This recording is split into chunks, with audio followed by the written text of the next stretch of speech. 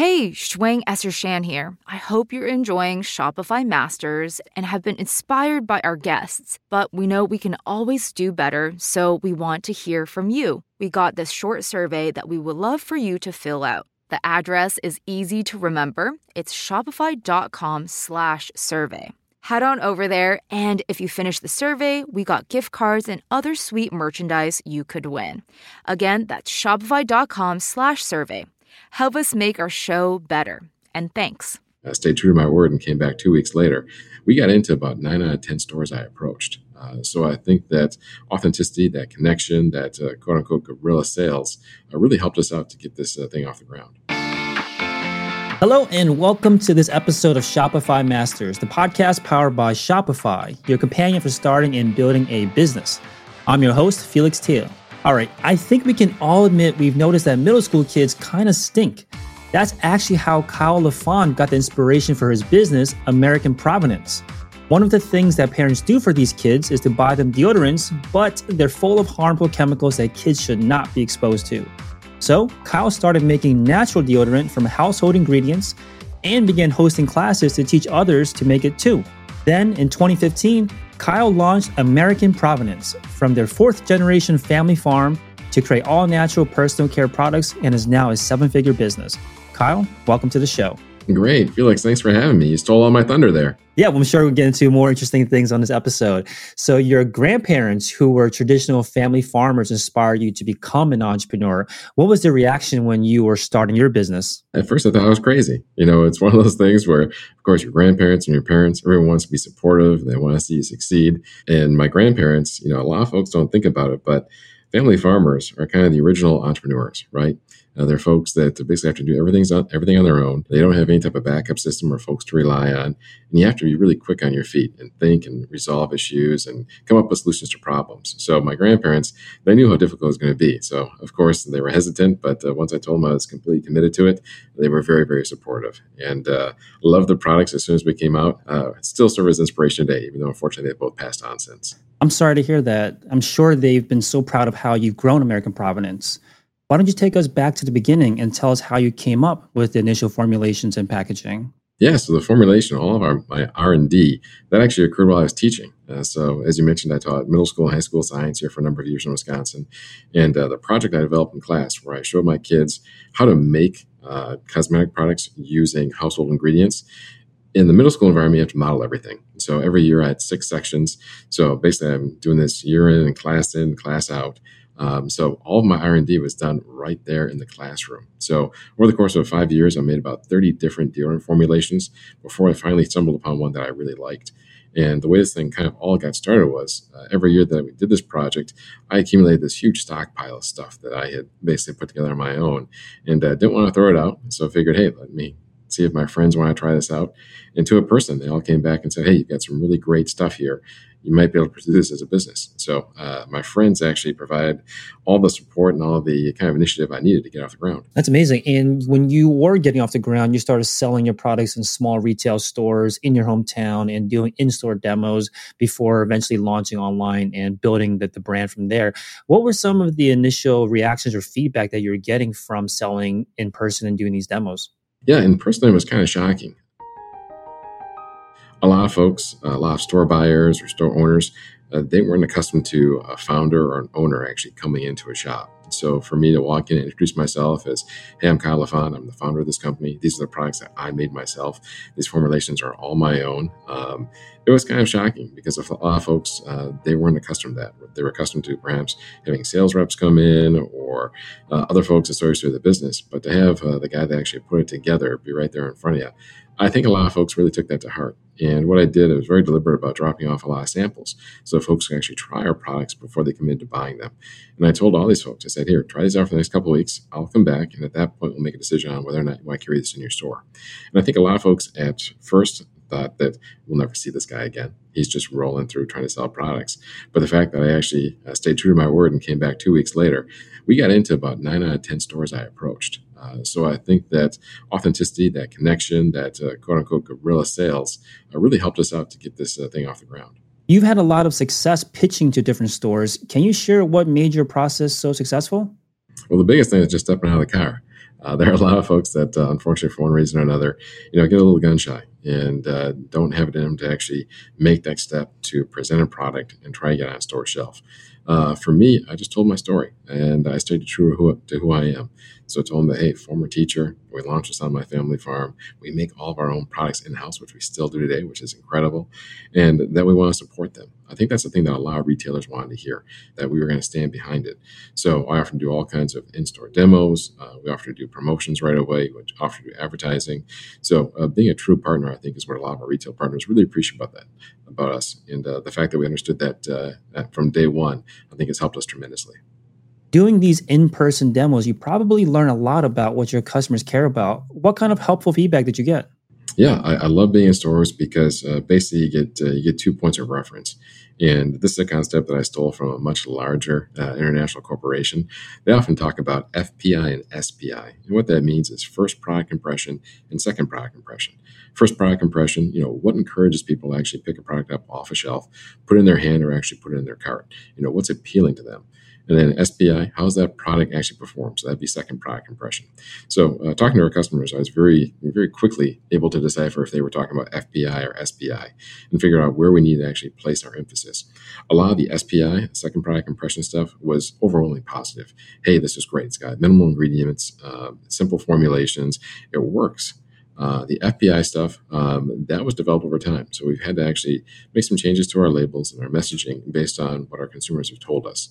There's such a thing called brand hierarchy or product hierarchy, where on any type of label, it should always be, brand, product, variety in that order.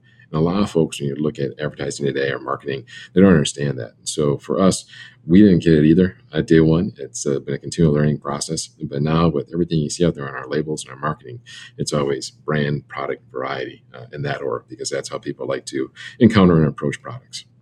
After this process, 9 out of 10 stores were happy with you. After success in these stores, when did you feel ready to start the online store? That was actually about, we launched the online store, from day one.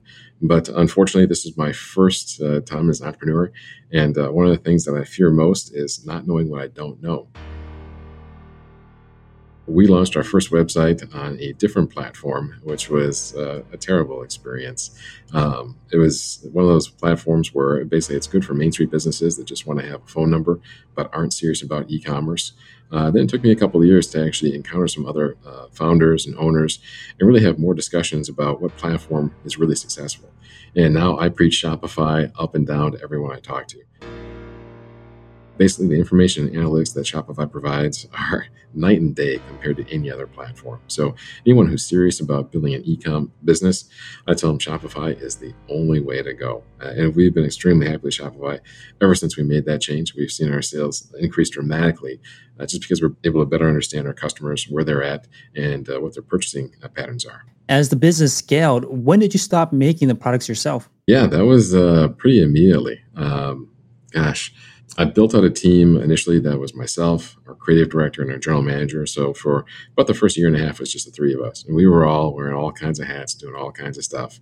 And then when we really picked up momentum, and especially with our online business, that's when we felt the need to bring on more folks to work exclusively in production and in shipping. It was shortly after our transition to Shopify, which would have been about a year and a half, 2 years in, was when we started hiring folks to work in production and really have that as their dedicated job. We talked about deodorant so far, but you've expanded now to beard oil, body wash, and other personal care products. Can you tell us about how the product line evolved and how you knew what to launch next? Yeah, so we're looking at a lot of our competitors, and then I'm looking at white space on store shelves. So when I'm out and about, seeing where there are product holes and talking to retailers, what's selling, what's actually moving off your shelves, what are the velocities.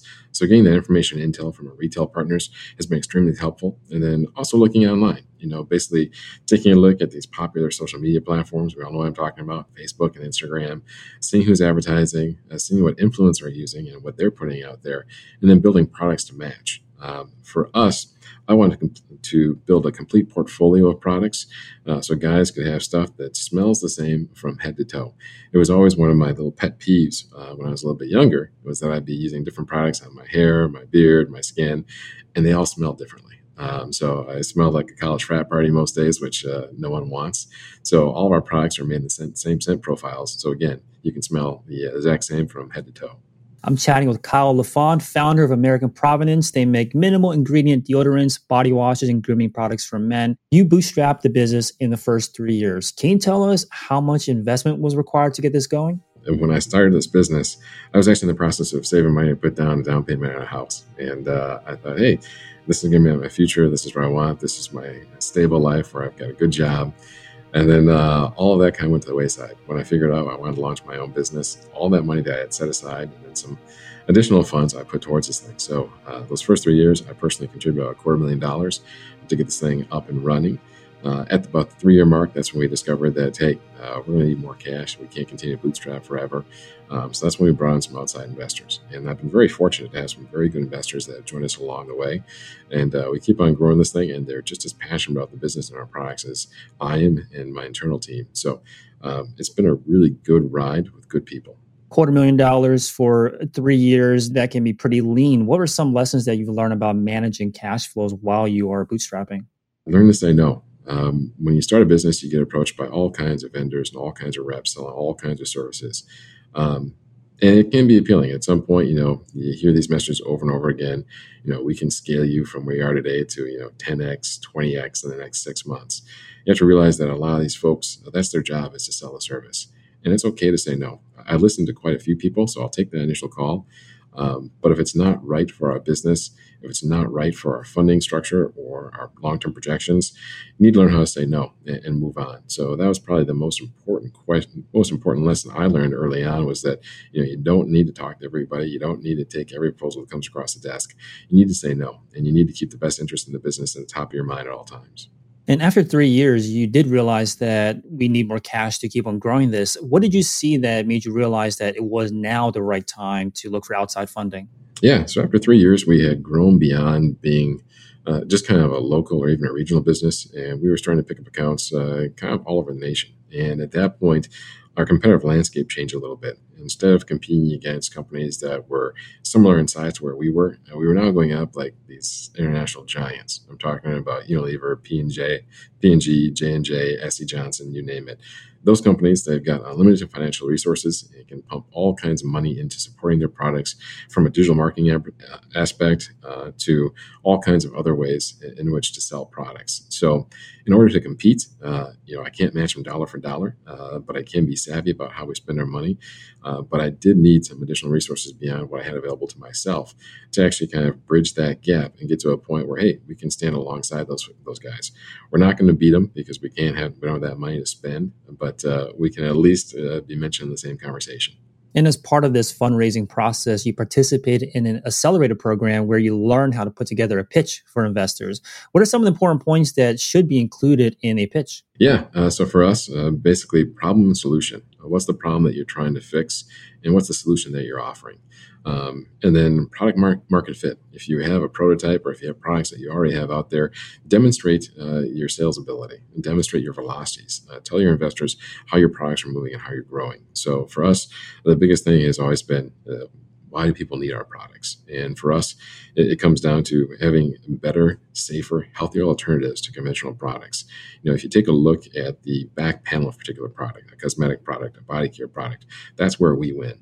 Because what happens if you look at conventional products, those back labels, those panels, that's just a litany of all kinds of ingredients, and most folks don't even know what those ingredients are. So for us, we keep it very straightforward and simple. So if you look at our back panel, all of our products have less than a dozen ingredients. Our deodorants have 6 ingredients, and they're all primarily household items. And so ingredients that folks know and are familiar with. So we really focus on the back label, and we win by, again, being a little bit shorter and being more straightforward. And when you're going through this process of fundraising, was there anything that was surprising, anything that you didn't expect while going into it? I learned a lot about investing in the United States. I learned that most investment dollars, of course, can go towards companies on the coasts, be it Silicon Valley, be it New York, New Jersey. There's very little investment here in the Midwest. And I learned a lot about risk tolerance. I learned that a lot of Midwestern investors are very conservative and risk averse. They want something that's going to be perhaps a sure bet.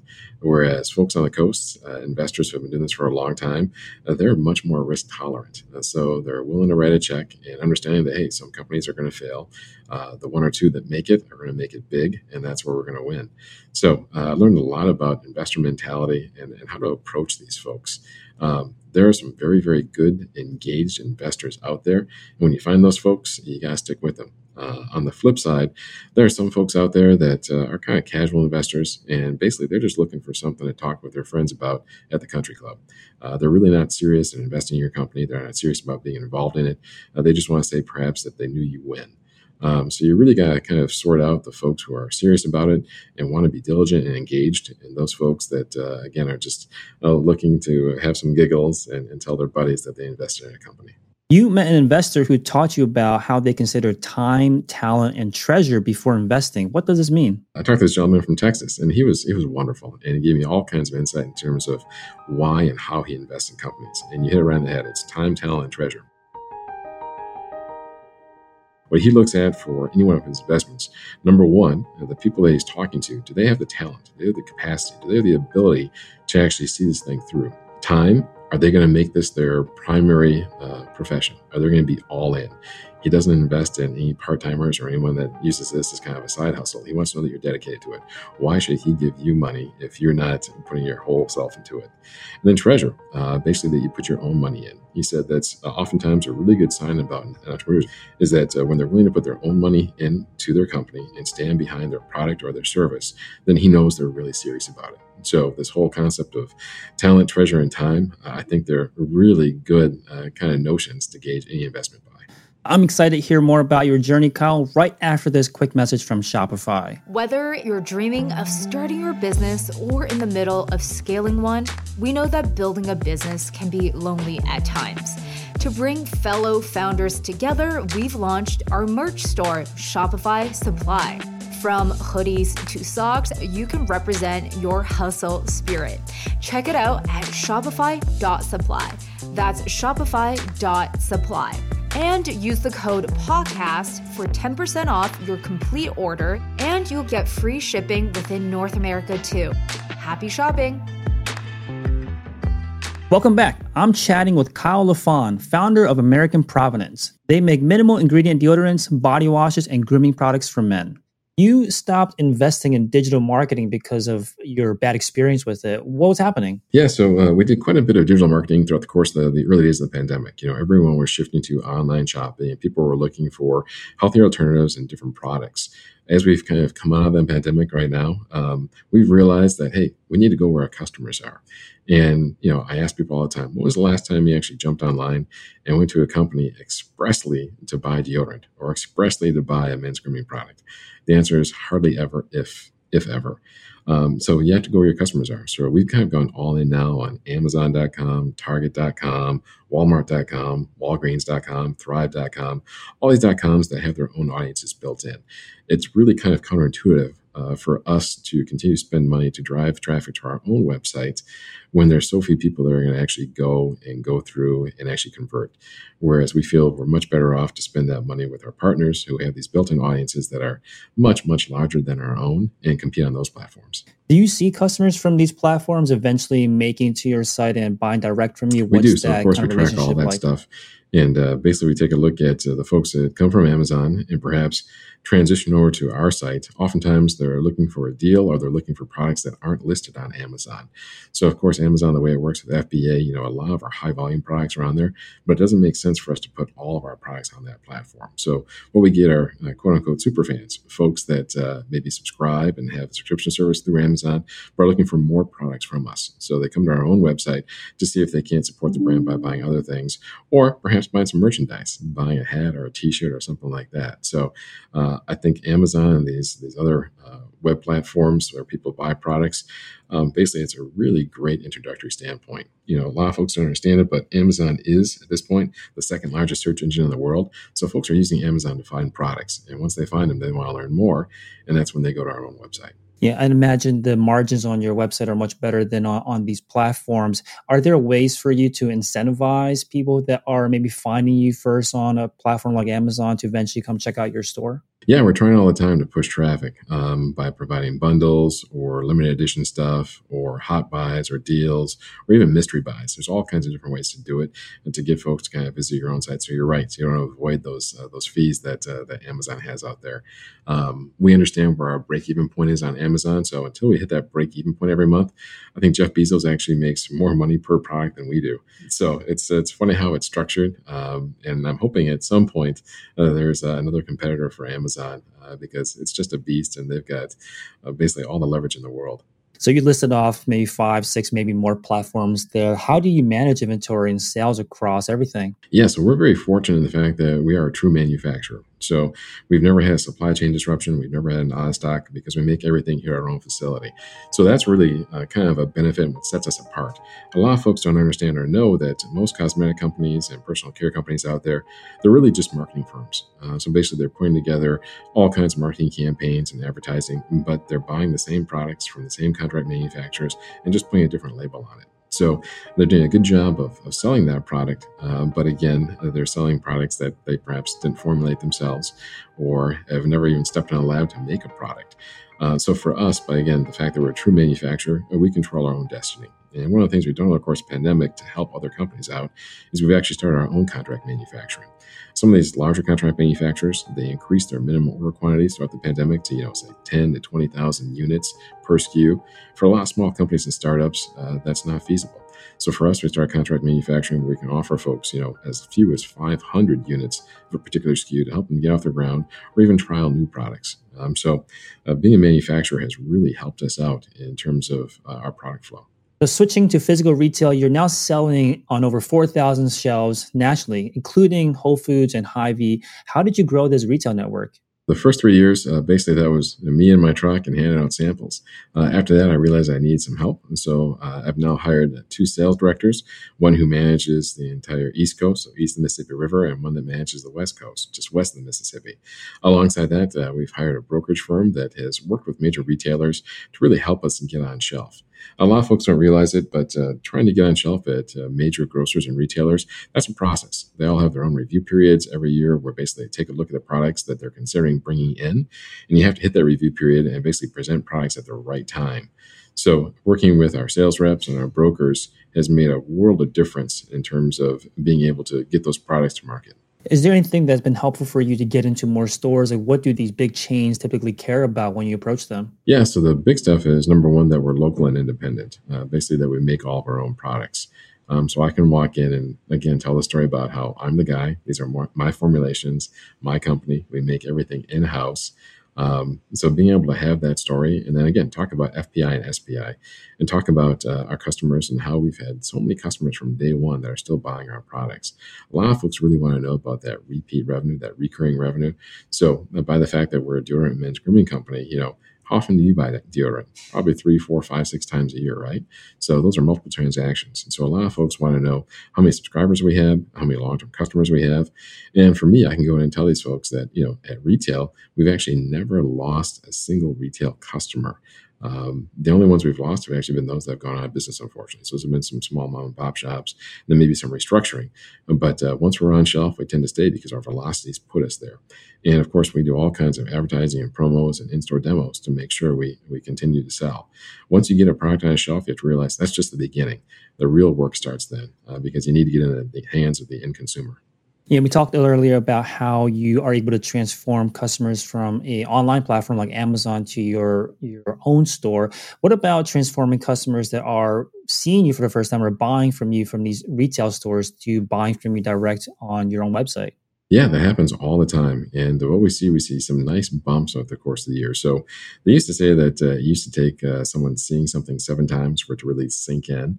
Now because of the information age and all kinds of stuff, our attention spans are quite a bit shorter. So I've heard stuff that people perhaps need to see something 30 times before they actually step in and buy it. So for us, people may see a product at a major retailer or even a mom and pop, but if they're at home or if they're traveling and they want to have our products, it's easy enough just to jump online and purchase those. And so having a web presence has been very, very important for us. And we've got a number of folks throughout the years that have said, hey, I saw you at a store when I was traveling. I know it's not my hometown, so it was nice to just jump online and buy your stuff when I got back home.